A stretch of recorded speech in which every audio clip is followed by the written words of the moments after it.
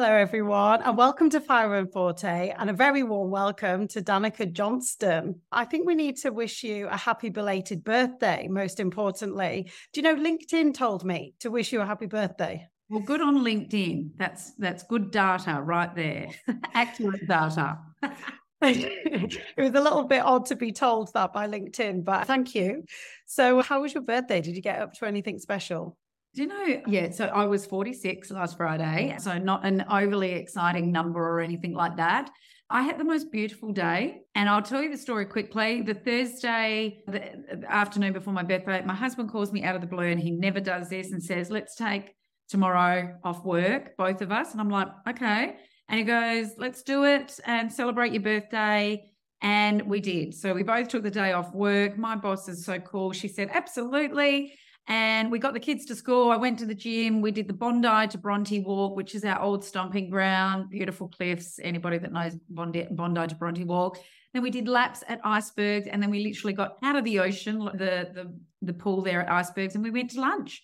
And we had a beautiful lunch, and we finished our sentences and actually had a conversation. And then we were at home by the time our three boys finished school and got home from school. So it was glorious. That sounds the absolute dream. Were there any wines involved in this? Yes, 2 spicy margaritas and 2 wines. Absolutely, there were. There really were. I was gonna say it sounded an incredibly wholesome day otherwise. I'm glad there were some spicy margaritas involved as well as the walking and all the exercise. Yeah. That's amazing. Let me introduce you to the audience, because personally for me, Danika is someone that I've been reading up about, as she's a very senior woman in media and advertising, which is one of those careers which I think many women look up to. Devil Wears Prada, maybe. It seems very much linked to magazines, advertising, glamorous, fun. And the reason why I came across Danika is because she's one of the senior team leading a pioneering social platform called We Are 8, which I'm looking forward to talking to you about. But not only that, Danika's had a career that's gone through TV, radio, social media, and like I said, now leading this pioneering team. Now, we've talked before on Fire and Forte about how women in our 40s make the most of our experience and all of the confidence that we've got, but also in quite a new world. And I couldn't help but look at your background, Danika, and think, okay, you've got this solid career in TV and radio, which sounds super cool, but then also jumping into the world of TikTok and social media and so on. Outside of that, and we've got a good feeling for it now, Danika is also very much a health and wellness fan from what we can gather in Australia. So there is something here about a really good lifestyle, wife and mum, and how to look after yourself, which we really believe at Fire and Forte really helps you be your best if you're actually just making sure that you look after yourself. Absolutely. So welcome. Thank you so much for talking to us. And maybe we should start there. How important is health and wellness, and how do you look after yourself? Oh, yeah, it's so important. I'm a bit obsessed by health and wellness at the minute. I think you go through stages with your self-care and wellness. I'm that girl, I born and raised in Perth. I played sport from the minute that I could walk, literally. I've played every sport. My parents were really athletic and sporty and active. So sport and movement has been part of my childhood, growing up in my 20s. You know, I've always moved and taken care of myself. I didn't realize it at the time, but really 10 years of raising small people, babies, I think. And I'm generalizing here, by the way, but I think a lot of the time when women become mums and have babies to care for, one of the first things that goes is exercise and wellness. I know it did for me. And again, I'm generalizing because I certainly know lots of people and colleagues and friends that went the opposite way, and they were running marathons and doing amazing things. I wasn't sensible with it. I let it slide for a long time. And I feel like I had my third baby when I was 40, and it was really not until I think a couple of years ago, I got myself back on track, and now I love it. I get anxious when I don't move every day. Like, I'm that silly person. I get up at 4:45 every single day, and I go to the gym, and I love it because I train from 5 till 6, and that's me time. Nobody's asking me for anything or saying my name, or I'm not looking at emails. And I'm working on myself, and I love it, and I'm fit. I honestly think I'm fitter and stronger now at 46 than I was at 36. But it's a real investment, and I do it every single day for me. It's just for me, and I can't imagine my life without it. And we're talking about a 4:45 a.m. alarm. We are. I mean, that is, you must be very tempted to at least, 1 day out of 5, turn that off, but you're quite... Well, I have Sundays off. Sunday's my rest day, but like, I know it sounds heroic. Once you've done it for 6 months, it's just a habit for me now. Like, I honestly, genuinely, because I have girlfriends going, oh, that's gross. How do you do that? I could never get up, It is just a habit for me now. The alarm goes off. I have readjusted my sleeping hours. I used to be a night owl. Like, I'd go to bed at 12, midnight, 12:30, 1 a.m. and survive on 6 hours sleep. I don't do that anymore. I think when you start the day early, you start correcting the later part of your night. And I have done that. I've literally shifted my whole day and sleeping patterns and hours. But I don't think of it. It's not a chore for me anymore. I know this sounds ridiculous. I actually really look forward to when I'm up at 4:45, creeping around the house in the dark, putting on the gym gear, because it's just for me. It's just such solo time. So, and there's this saying, win the morning, win the day. And I think it's really true. I think it's so on point, because if you can start your day well and feeling good about yourself, I think the rest of the day kind of cascades in a good fashion. And it really works for me. And that's so interesting. Not only does it help you feel good throughout the day, but also that you've shifted your body clock. Yeah. So that actually you don't need to give yourself this label of I'm a night owl or I'm a morning person, because that could really cut you off, couldn't it? I think everyone has different times when they're at their peaks and troughs naturally, but there's probably more that's within our control than we maybe realize. Yeah. And honestly, decades of bad habits for me, going to bed late, working late, being on emails, looking at screen before you fall asleep, and you do it almost subconsciously. And I have literally changed all of that. Like, you won't see an email from me past 10 o'clock ever at nighttime.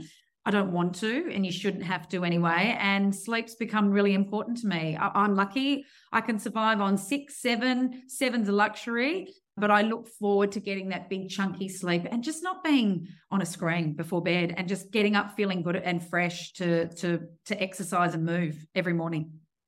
Amazing. I think that's very energizing, because obviously you need as much energy as you can throughout your day. And then I imagine if you've had a good workout, or if you've had a good idea that's come to you during your workout, or like you said, you've had some time to yourself, you're probably thinking, I remember that being really good yesterday. I want a little bit more of that. And that encourages you actually to go the next day. Yeah, I really think that. I start my days now, because I'm up so early and I've exercised and moved and the blood's flowing and all of those things. It's right. I feel really sharp. I mean, quite seriously, I fall in a bit of a heap at 3:30. Don't ask me to do anything too strenuous at 3:30, and then you pick up again when you're at home with the kids.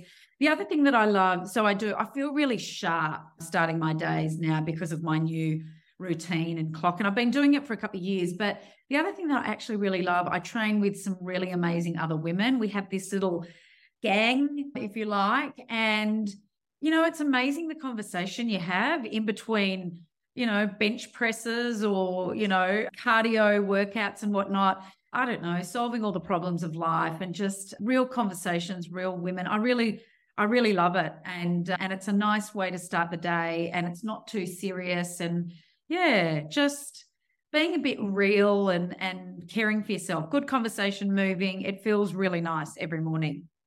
That sounds awesome, because I think it's community, isn't it? Community outside of work, outside of family. Yeah, I suppose it's almost like you can be someone a little bit different, or they bring out a different side of you potentially. Yeah, and sometimes even, I know this sounds ridiculous, sometimes we just have a bit of a moan, like it's 5 o'clock in the morning and we're doing, burpees or treadmills or something, and one of the girls will go, I'm so tired, my kids were up so late, I've had the worst sleep, and we'll be like, yes, that happened to me. And sometimes it's just nice to vent a little bit and let off steam in a really authentic, organic way. It's really nice. I actually really love it. I love it every morning. It sounds good for the mental health, without a doubt. I'm pretty sure of that.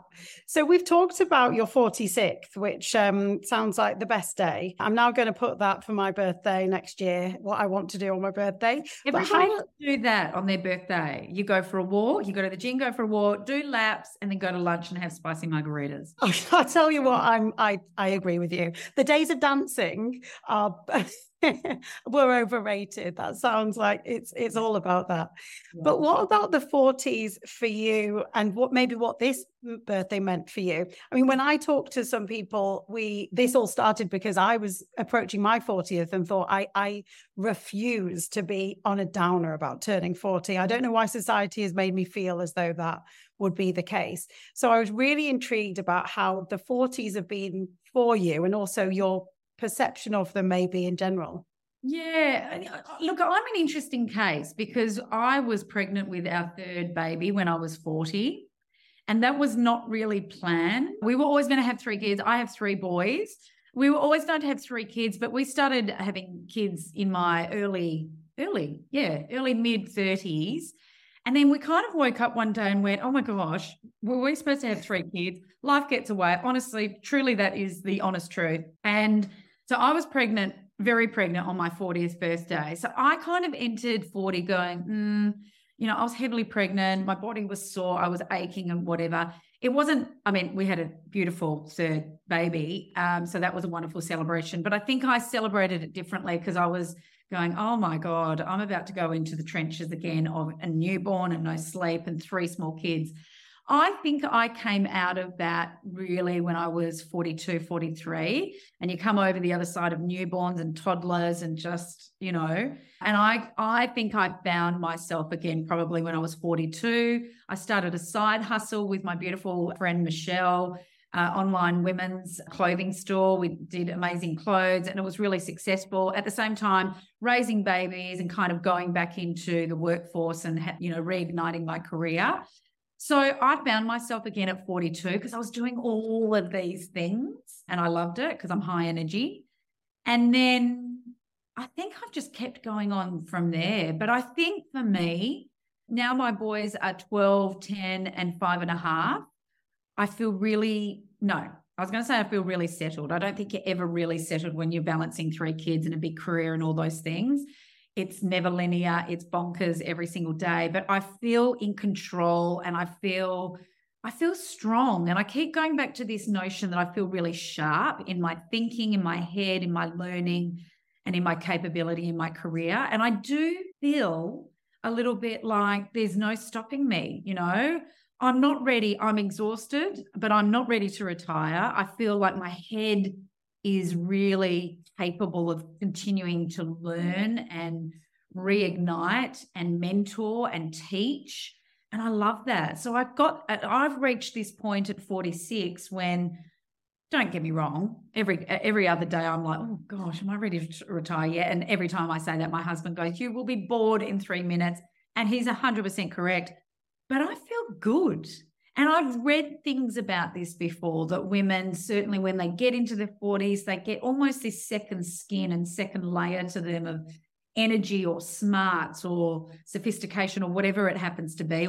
And I'm there. I can honestly and unapologetically, I'm at that point and I feel pretty bloody powerful. You know what I mean? Like I've always read articles and things about this, and now I'm at that point and I go, yeah, I get it. I'm there. I just want to high five you through the screen. To anybody listening, that's what you've got to look forward to, because I think there's a combination of your experience, your confidence, whether that's natural or it's come over time, and you're extremely healthy as well. You kind of think that those things all come together to think, actually, my life experience and where I've reached to has demonstrated that I'm capable. That could be one of those reasons. And I do wonder as well how great that must be to look at 3 children. Do you think that influences confidence and that sense of taking on the world?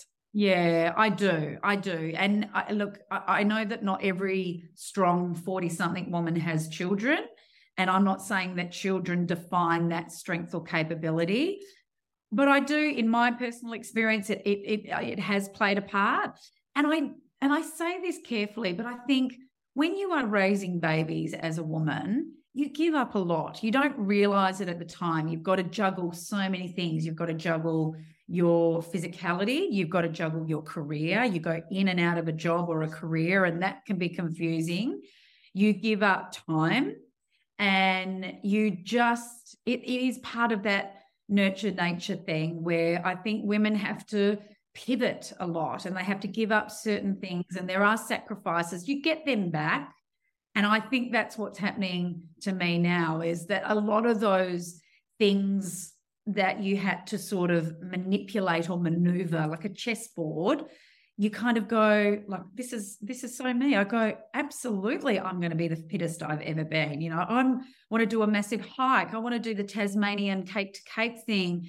You know, I want to do all of these things, and I want to study again. I'm desperate to learn and study again. You know, we were talking before, like I want to do my MBA, and there's so many things that I want to do. And I think that happens, you know, and I think you get to that point, and it's not resentment for me. I don't resent having to do all the hard yards and raising little babies and small people. You just do it and dads do it too, by the way, not just women do it. My husband's a wonderful example of that. But now it's almost like I'm taking that time back now, and I'm doing all the things that I've ever wanted to do. It is a bit YOLO, you only live once, you know. I have this thing in me. I never, ever, ever, ever want to regret not doing something in my life. And I've always been like that, even as a little girl. And gee, that's alive in me now. I don't want to regret anything. I want to do everything in my capability and go for it. The sky's the limit, apart from there's only so much time in a day, isn't there? So I think it's probably prioritizing all of these amazing things that you've got to do, isn't it? But they're all good things. Yeah. And I think, like, you just become unapologetic about it. You know what? You know, I remember when my babies were little, and my husband never made me feel like this, but you just felt guilty going to the gym in the morning. Like when I had little kids, I would never have been able to go to the gym at 4:45 every morning because I was either breastfeeding or one had been up all night. You know, like there's so many of those things that you just don't do. And now I'm, you know, ferocious about it. I am also a big believer in lead by example. My kids know that I get up at 4:45 every day and invest in myself. They know I exercise, and it's for me, it's for no one else. I play netball still. I'm 46 years of age, and I play competitive netball every Monday night.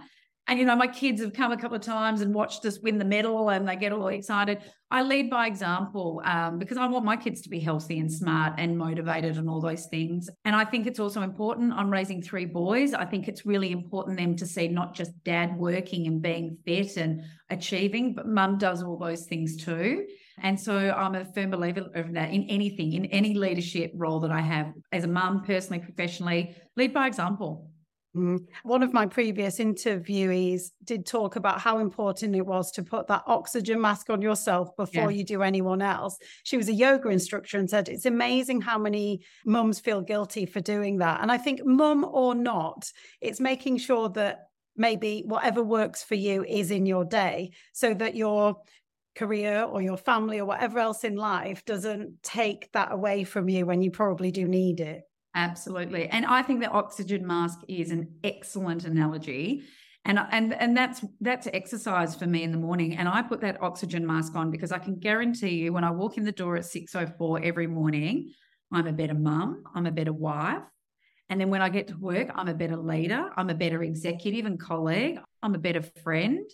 I'm just on, and I've done something for me. So I feel good. I feel okay. Do you know? And I know I am a better colleague, friend, sister-in-law, sister, daughter, friend, all those things if I'm taking care of me. And I know the comparison because 5 years ago, I wasn't doing that. I wasn't taking care of me. And I can see the shift in me. And I can, you know, when we talk about that sharpness and it's just, and whether you have kids or not, like he said, you're just better when you invest in yourself. You just are. It makes sense. Well, do you mind if we go and look back at that period of time? Maybe have there been some patches where you've not had either the time or as much motivation, or has that kind of self-care looked a bit different in the past? Yeah, very much. I think pre-kids, gosh, fit, did everything. Then you do. I think for me, 10 years of raising babies, scaling my career at the same time, big jobs. The first thing I let go of upon reflection was my wellness, and I regret it immensely. And I could roadmap it. I can literally point, when you have babies and when you're pregnant. And I just didn't prioritize that. And I wasn't unhealthy or anything, but I just didn't prioritize those things. And I can see how that all caught up in me later down in the track. COVID was a really tricky time for me. Again, if I'm really honest, I didn't look after myself during lockdown, 2 years of lockdowns and homeschooling children. And we had Eddie, who was 3 and 4 and climbing the walls and escaping the house while trying to do Zoom calls. Like it was just, but, at that time I should have gone, get up every morning, like exercise before the kids are, and I didn't do that either. So there's some tricky points in time for me where I didn't invest, but now I've gone so far the other way. Like I can't function every day unless I feel strong, fit and well. And I don't want to be the skinniest woman in the room or anything like that. I don't care about aesthetics. I care about mental strength, and I care about that inner strength and feeling strong every day.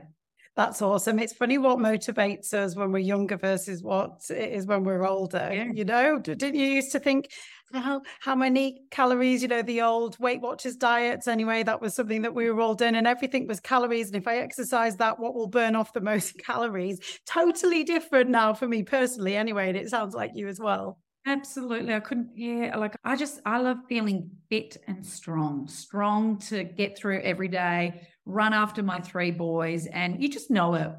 You can feel it in you when you're really, really well. And it takes time. For me, it's taken 1.5 years to get to this point. And for me, it's such a shift and turning point for me, because I know now at 46 years of age, I can't be sharp. I can't be a good mum and juggle a gazillion things every day unless this wellness part in me is really manifested and taken care of. Like it's taken me all this time to figure that out, but here I am.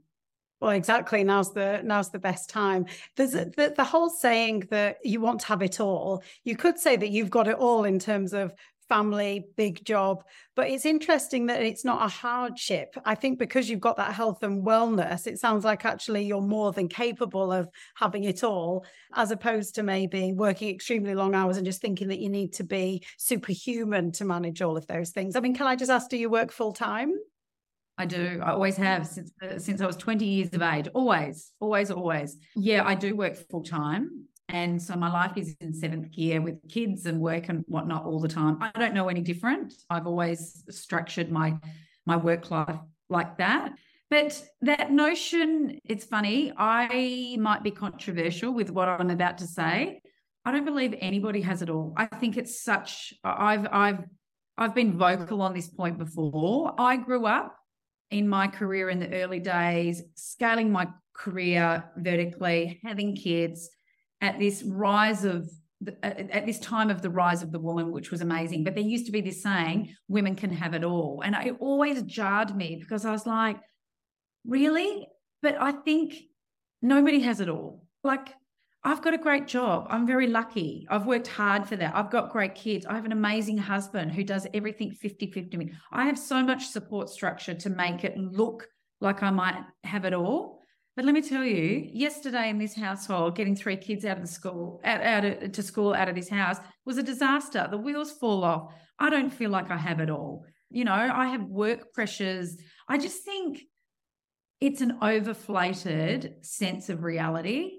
And I've never subscribed to it, because what your definition of having it all might be different to me, might be different to the next person, might be different to my colleague. What I think is important to know is that if you work really, really hard and you set yourself goals, but also boundaries, your capability will astound you.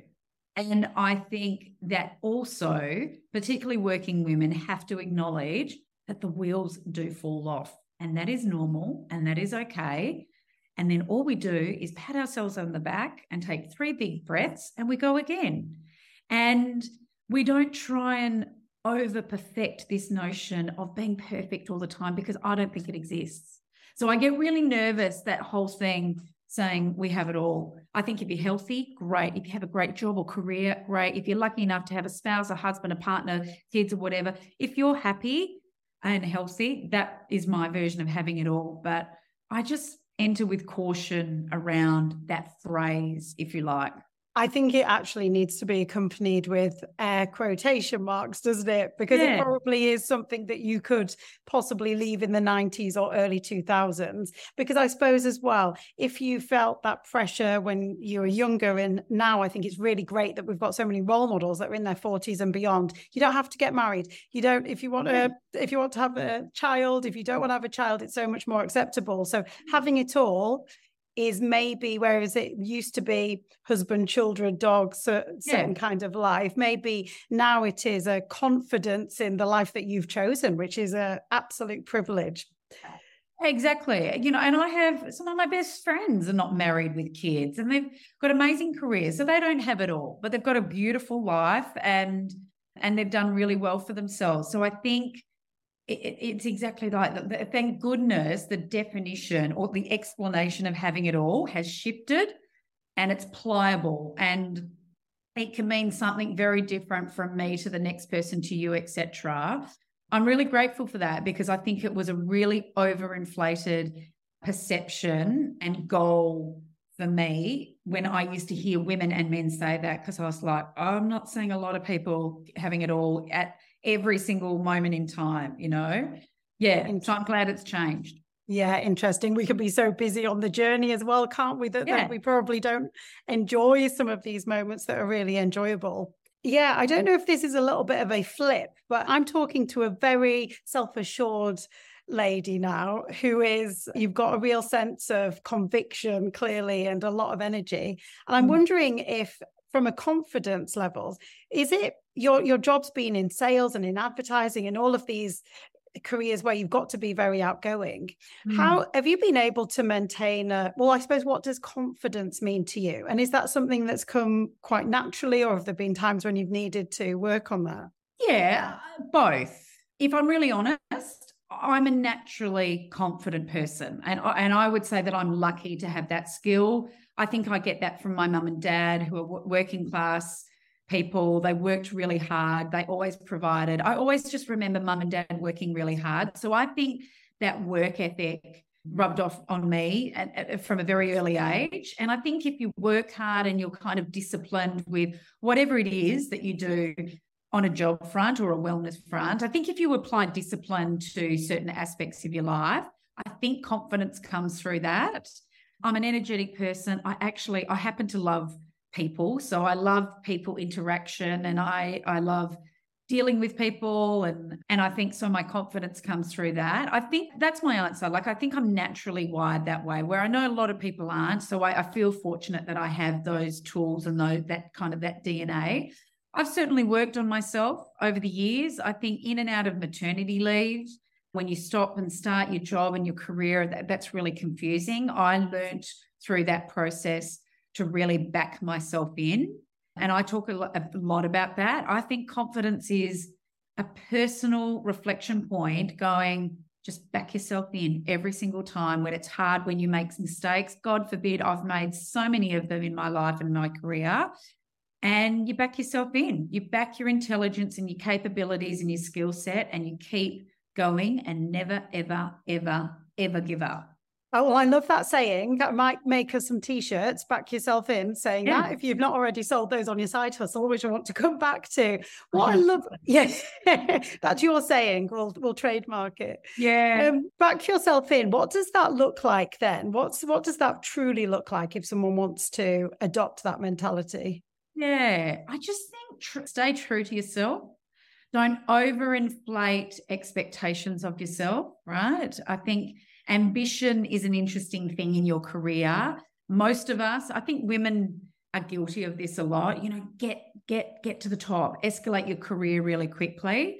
I'd say be cautious on that. Don't run before you can walk. Back yourself in. Know that your career, your journey is not 5 years. It's not 3, 5 years, 10 years. It's 30 years. It's 40 years.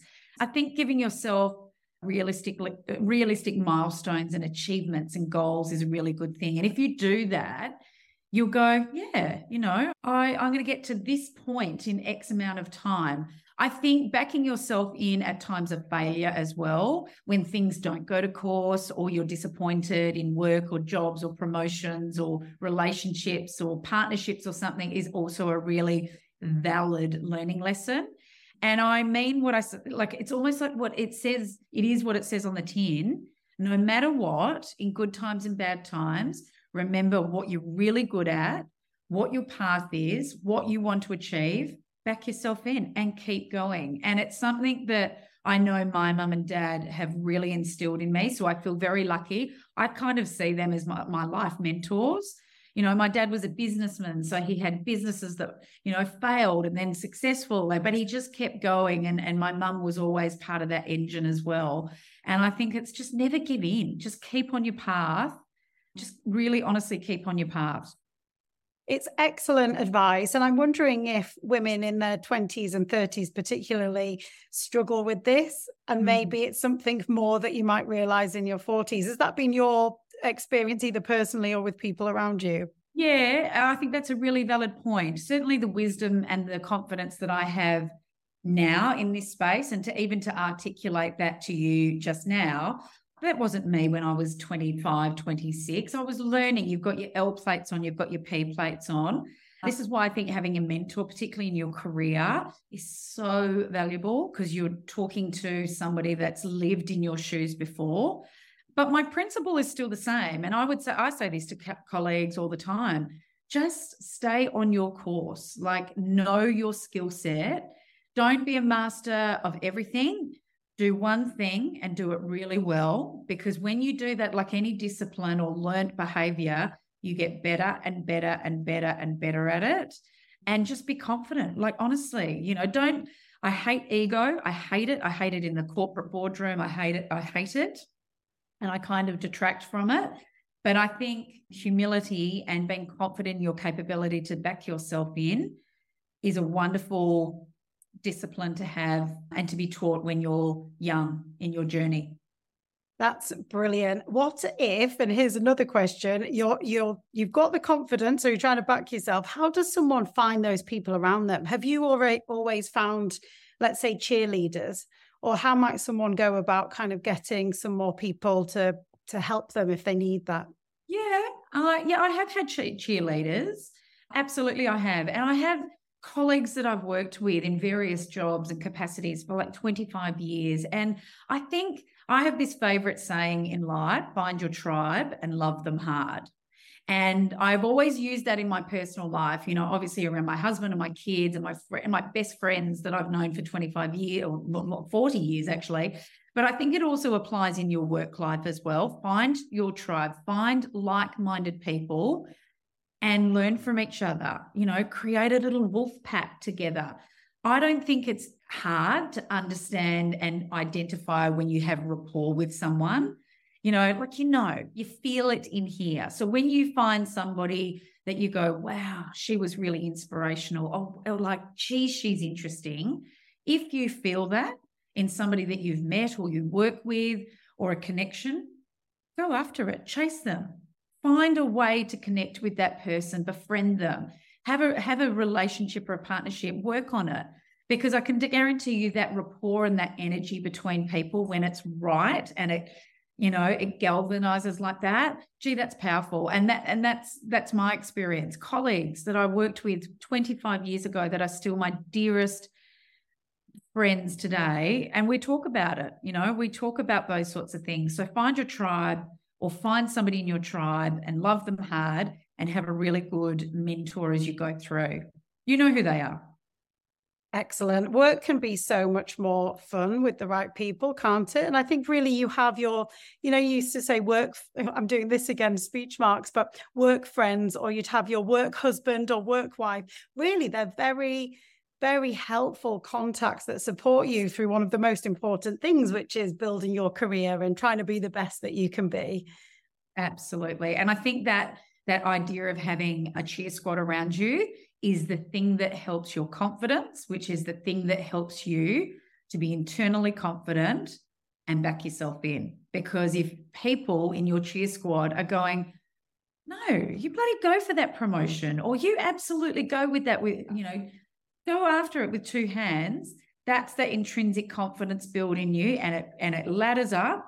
And that's when you go, yeah, I'm going to do that. And that's that point of reflection where you go, I'm backing myself in, I'm going to do this. Cheer squads, mentors, whatever you want to call them, people in your corner, in your tribe, so important.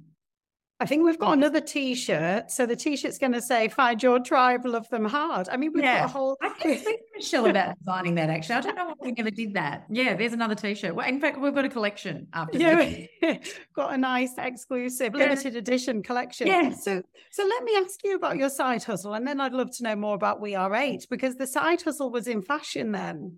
Yeah, it was. Yeah, and we still have it, actually. Yeah, when I was having Eddie, I'd resigned from my job at the time, and I was restless. I had 3 small kids and a newborn.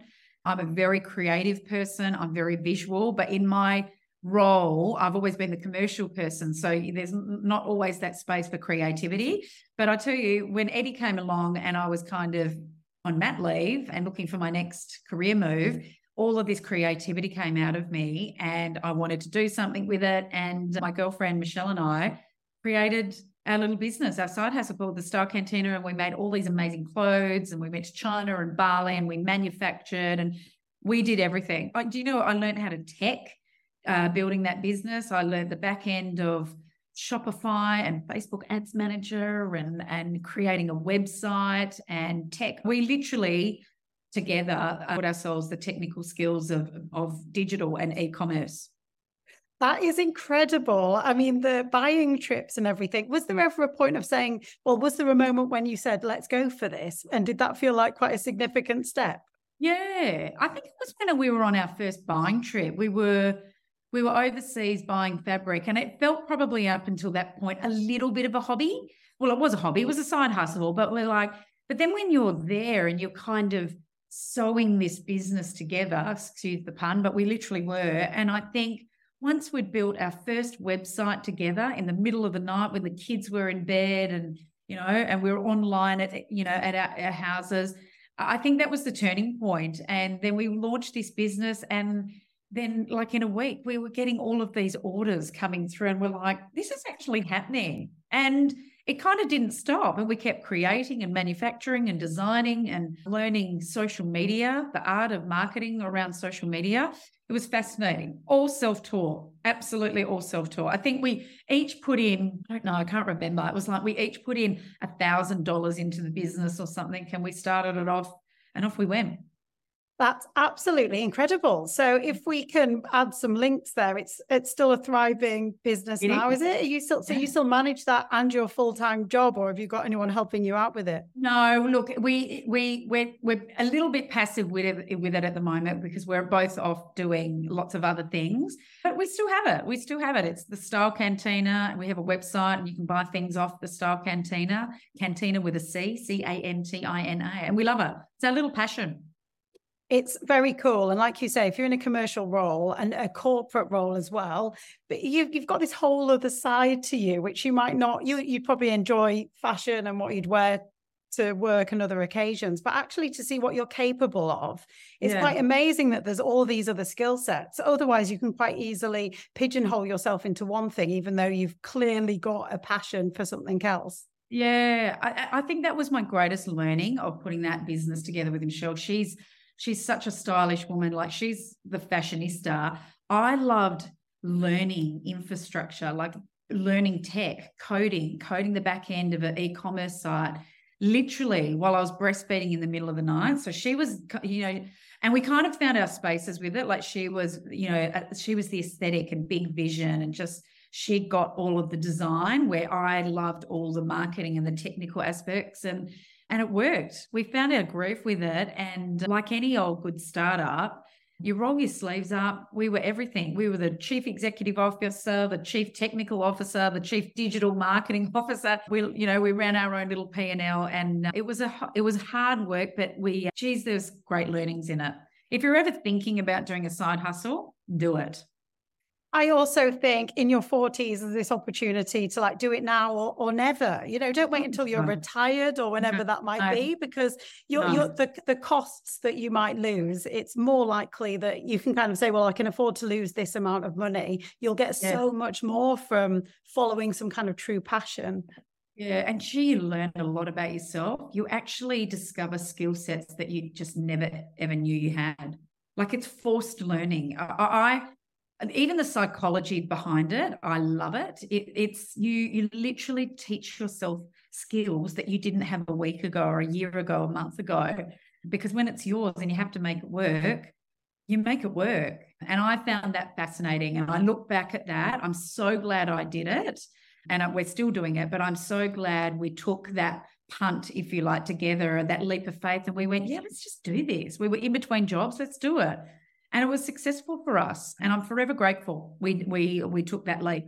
It sounds amazing. You could also have paid people to do it, couldn't you? You can get freelancers now, but actually, if you do it yourself, then you can genuinely, in your future career as well, have a lot of empathy and understanding for the person that does the coding, the person who does do your marketing or social media. So I suppose that's helped you. Has that helped you in your current role as well? Yeah, I think lots of just the business side of a side hustle, all of that those learnings, absolutely. Yeah, like I can't say it enough. We taught ourselves all these new skills that we just didn't know before. And it's absolutely helped me in my roles ever since we've had the Style Cantina, and I've worked at a few different places, and now we are eight. Absolutely. Marketing, digital, e-commerce, all of those things.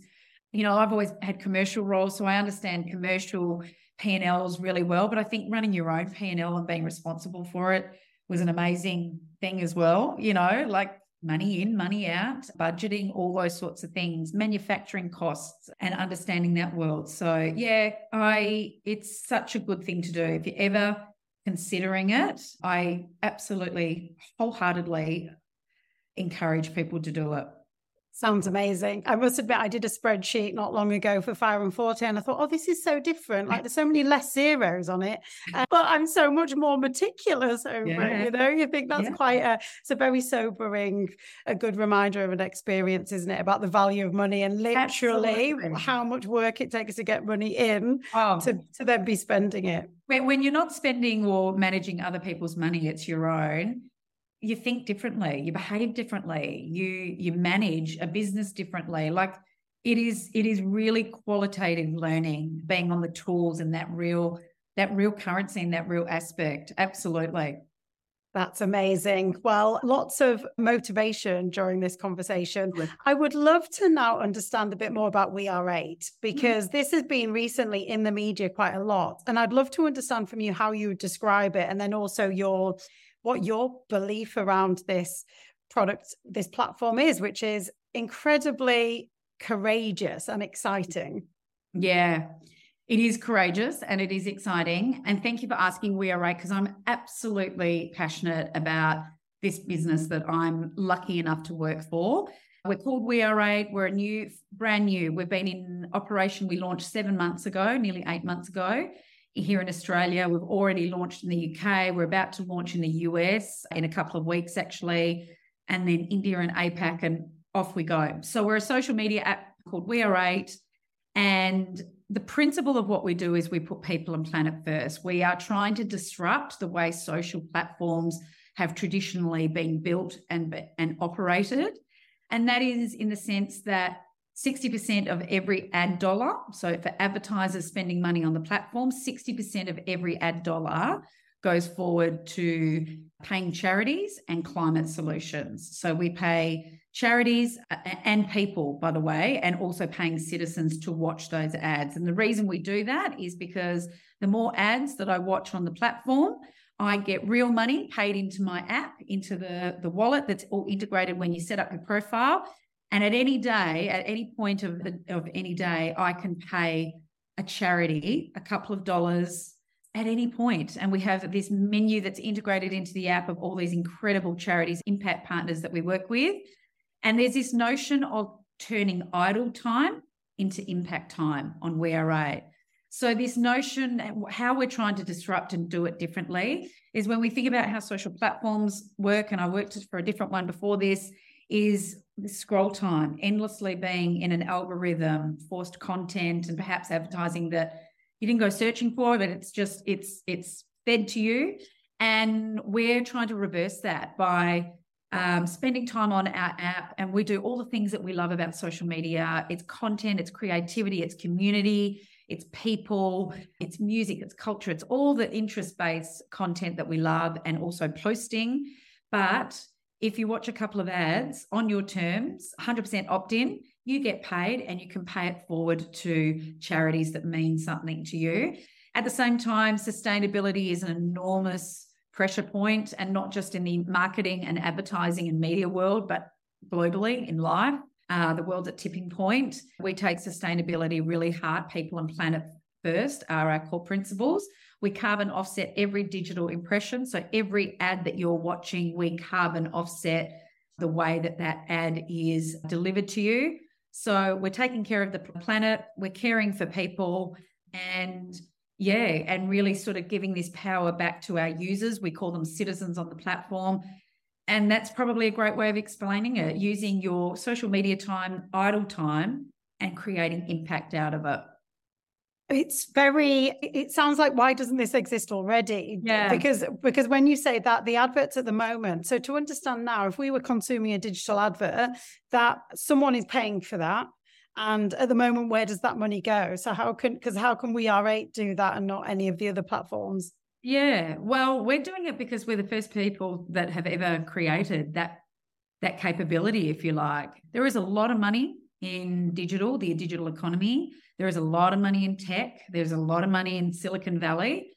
And our call to arms is divest and divert some of that to We Are 8, because when brands do that, this circular economy of goodwill is happening. So 60% of every ad is paying people to watch those ads, and it's being made in micropayments to climate solutions and charities. So the brands that advertise with us are doing something amazing. The platform's doing something amazing, and the person watching that ad is doing something amazing. So there's this wonderful circular economy of goodness and wholesome that we're creating. Why has why have the other platforms not done it before? I think because money and greed and power and scale. And don't get me wrong, we're a commercial business, so we operate off the 40 cents of every dollar that we earn through advertising revenues. But our biggest priority is caring for people and planet. And the two are intrinsically connected, and creating just good social media habits. The other thing about our platform is we're 100% hate-free. So we have 0% tolerance on bad behavior, content, speech.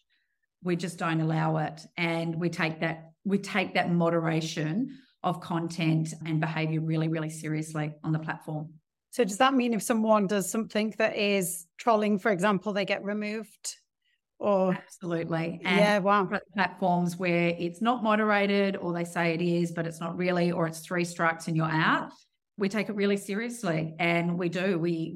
If it breaches all of our guidelines around hate speech or content, we remove the content, the speech, and also the user ID, because this is our promise. We want a premise. People and planet first, care for both, and we want to create a social platform that's good for people, that's not filled with toxic behavior. Internet toxicity is such a thing. Social platforms have become just this place of trolling and vitriol, as you mentioned, and it's become awful. And we know all the stories around it. And we think big tech platforms, like the one that we are building, have an enormous responsibility to do better in this space. Look after people. And brands, by the way, that advertise and that spend all this money on your platform to be hated on or to be trolled. It's so wrong, and it's got so far to the tipping point that our amazing founder, Sue Fennessy, who created We Are 8, she saw this 10 years ago. She'd been building this business really for the last just shy of a decade. And this was her vision: create a platform that cared for people, that was caring for the planet. There was this notion of giving back and allowing people and brands to do good things on it every single day. For anyone watching, I just think you have to download this app immediately, because it's so lovely to imagine a world where actually you're not being used as a data point, which is just being shoved adverts. And then you've just really made me think about the connection between that. Almost just allows certain trolling to happen because someone somewhere is making a lot of money by giving you that ad, and they haven't got the time or the moderation or the approach to get rid of these trolls. Who can, to be a teenager now, we all think it, don't we? It must be terrible because you can't express yourself, you imagine, on there without getting bullied. It would be my kind of risk. So you think, why not move to something like We Are 8, where, yeah, the adverts goes to a good place and where it's safe by the sound of it as well. Absolutely. Like that was the perfect pitch, how you just presented that. You know, it is. It's keeping people, human beings, all of us safe, really safe, genuinely, authentically safe on platforms. You know, I've got a teenager. Well, he's nearly a teenager. And, you know, he's found the world of social media and TikTok and finds that really interesting. And it terrifies me. And, you know, he shows me the content that he's looking at, and it's terrifying. And I think about all the things that are complex for young people, you know, and I've got 3 boys, and it's weird that I'm going to say this, but body image for boys is a real thing. And I didn't even know that until my 12-year-old found social media, not Wear 8, by the way. And I want him in a safe space. I want him on a platform like We Are 8 where he's not going to get trolled. He's not going to get judged or commented on if he posts something that he thinks is cool, but somebody else doesn't, you know, like, and I know it sounds very mumsy of me to say that, but it's actually not. It's actually really humanistic. And this is why I'm so passionate about We Are 8. I philosophically believe in it 1,000%, because I care for people. I care for the planet. We do both. I also care for young people. And I think I have an immense responsibility to correct my kids' social media habits now before it goes too far the other way. And, you know, We Are 8 is a beautiful alternative. We want to be habitual. We don't want to be this habit where people are stuck in their phones. And that's why we say to people on the platform, spend 8 minutes of your life, of your day on the platform, not an hour and a half, not hours endlessly doing this. Spend 8 minutes, change the world, be a change maker. And I love my kids being on it. So they see me, you know, I get them to make little donations. You know, the more ads that we watch, I get this little piggy bank of real money, and then we're paying it forward to all these charities that, you know, like the Go Foundation or Take 3 from the Sea, or just all these amazing foundations. I love my kids seeing that, using idle time on We Are 8 on a social media platform and making instant, immediate impact with it. It's wonderful. It's amazing. Hopefully you've skipped this generation that have been damaged by social media, and you're raising a generation or 2 or 3. You probably spun a few generations with your 3 children that approach this very differently. Really good, genuine content, and then really an understanding of giving back, like you say. Absolutely. You know, we're the first people that have done this, you know, and it's really important. How do you instigate change? How do you actually make impact? Where do you start? And the wonderful thing is how we educate our platform. You start on We Are 8, be on the platform, watch ads, be a part of our community, pay it forward. People and planet are benefiting from everyday Australians being on this platform every single day. Danika, I don't think it's any accident that you're on fire at the moment and you've got this job, that you and We Are 8 met at this point, because it's such a compelling, you seem like the perfect partnership, really. It's really great that there's yourself, and you talked about your founder. You sound like such a genuine, passionate group of people to be selling this or talking and educating about this platform. So I feel as though you found your purpose and it's going to benefit so many other people. Is that how it feels to you? 100%. We were talking about this before. I don't think I've ever said this in my career before, and I've been doing this since I was really 20 years of age. I wake up every day and I feel good about what I do. I work for an extraordinary business on this extraordinary mission. It's wholesome. I know that 100% of everything in and out of our business is about goodness. I've never been able to say that before. And so that's such a unique and foreign experience that I'm having at the moment. But by God, I'm reveling in it. I feel I'm exactly where I'm supposed to be. I love what I do. I love the mission that we're on. We are startup, we are scale up. So it's hectic beyond hectic, but I work with all of the, how I just explained and it described that, all of the people that work in our organization fit that bill. You know, Sue, our founder, is the unicorn. She created us. I work for Lizzie Young, who's our CEO, who just, you know, she just leads by example in this space every single day. I feel very fortunate to be led and learn from Lizzie every single day.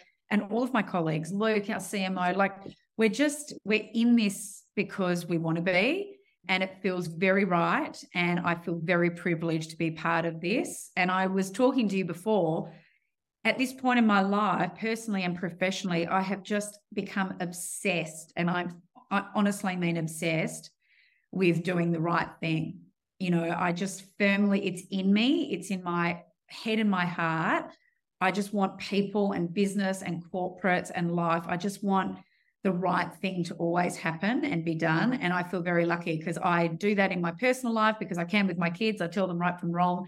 But now I'm part of this organization, and in my professional life, I'm on the right side of history with this. I'm building a business that's on the right side of the history and doing the right thing. And I just feel so bloody lucky. Well, yeah, I mean, they're lucky to have you as well, I'd say. So it's a great combination. I think you guys are going to achieve good things. I absolutely love being on the right side of history. So we'll see how many people watch this video, you know, in a few years' time, and it'll be a groundbreaking moment. Absolutely. Thank you so much for spending this time with us, given everything that your life entails. And there's just been so much motivation as well as practical tips in that time. So thank you. Really appreciate it. Oh, thank you, Hannah. I've thoroughly enjoyed this. It was almost like a therapy session for me, actually. It was nice. No, but genuinely, I love talking about my job. I love talking about where I love talking about my life. I love talking about being in my 40s. For all the reasons that I kind of articulated. And for any woman that's in her 40s and firing along, keep going, back yourself in and enjoy it, and keep on the wellness path as well. But I've loved this conversation. So thank you so much. Thank you for the inspiration. We'll be walking around in T-shirts of yours very soon. Love it, the collection. Thanks, Danika.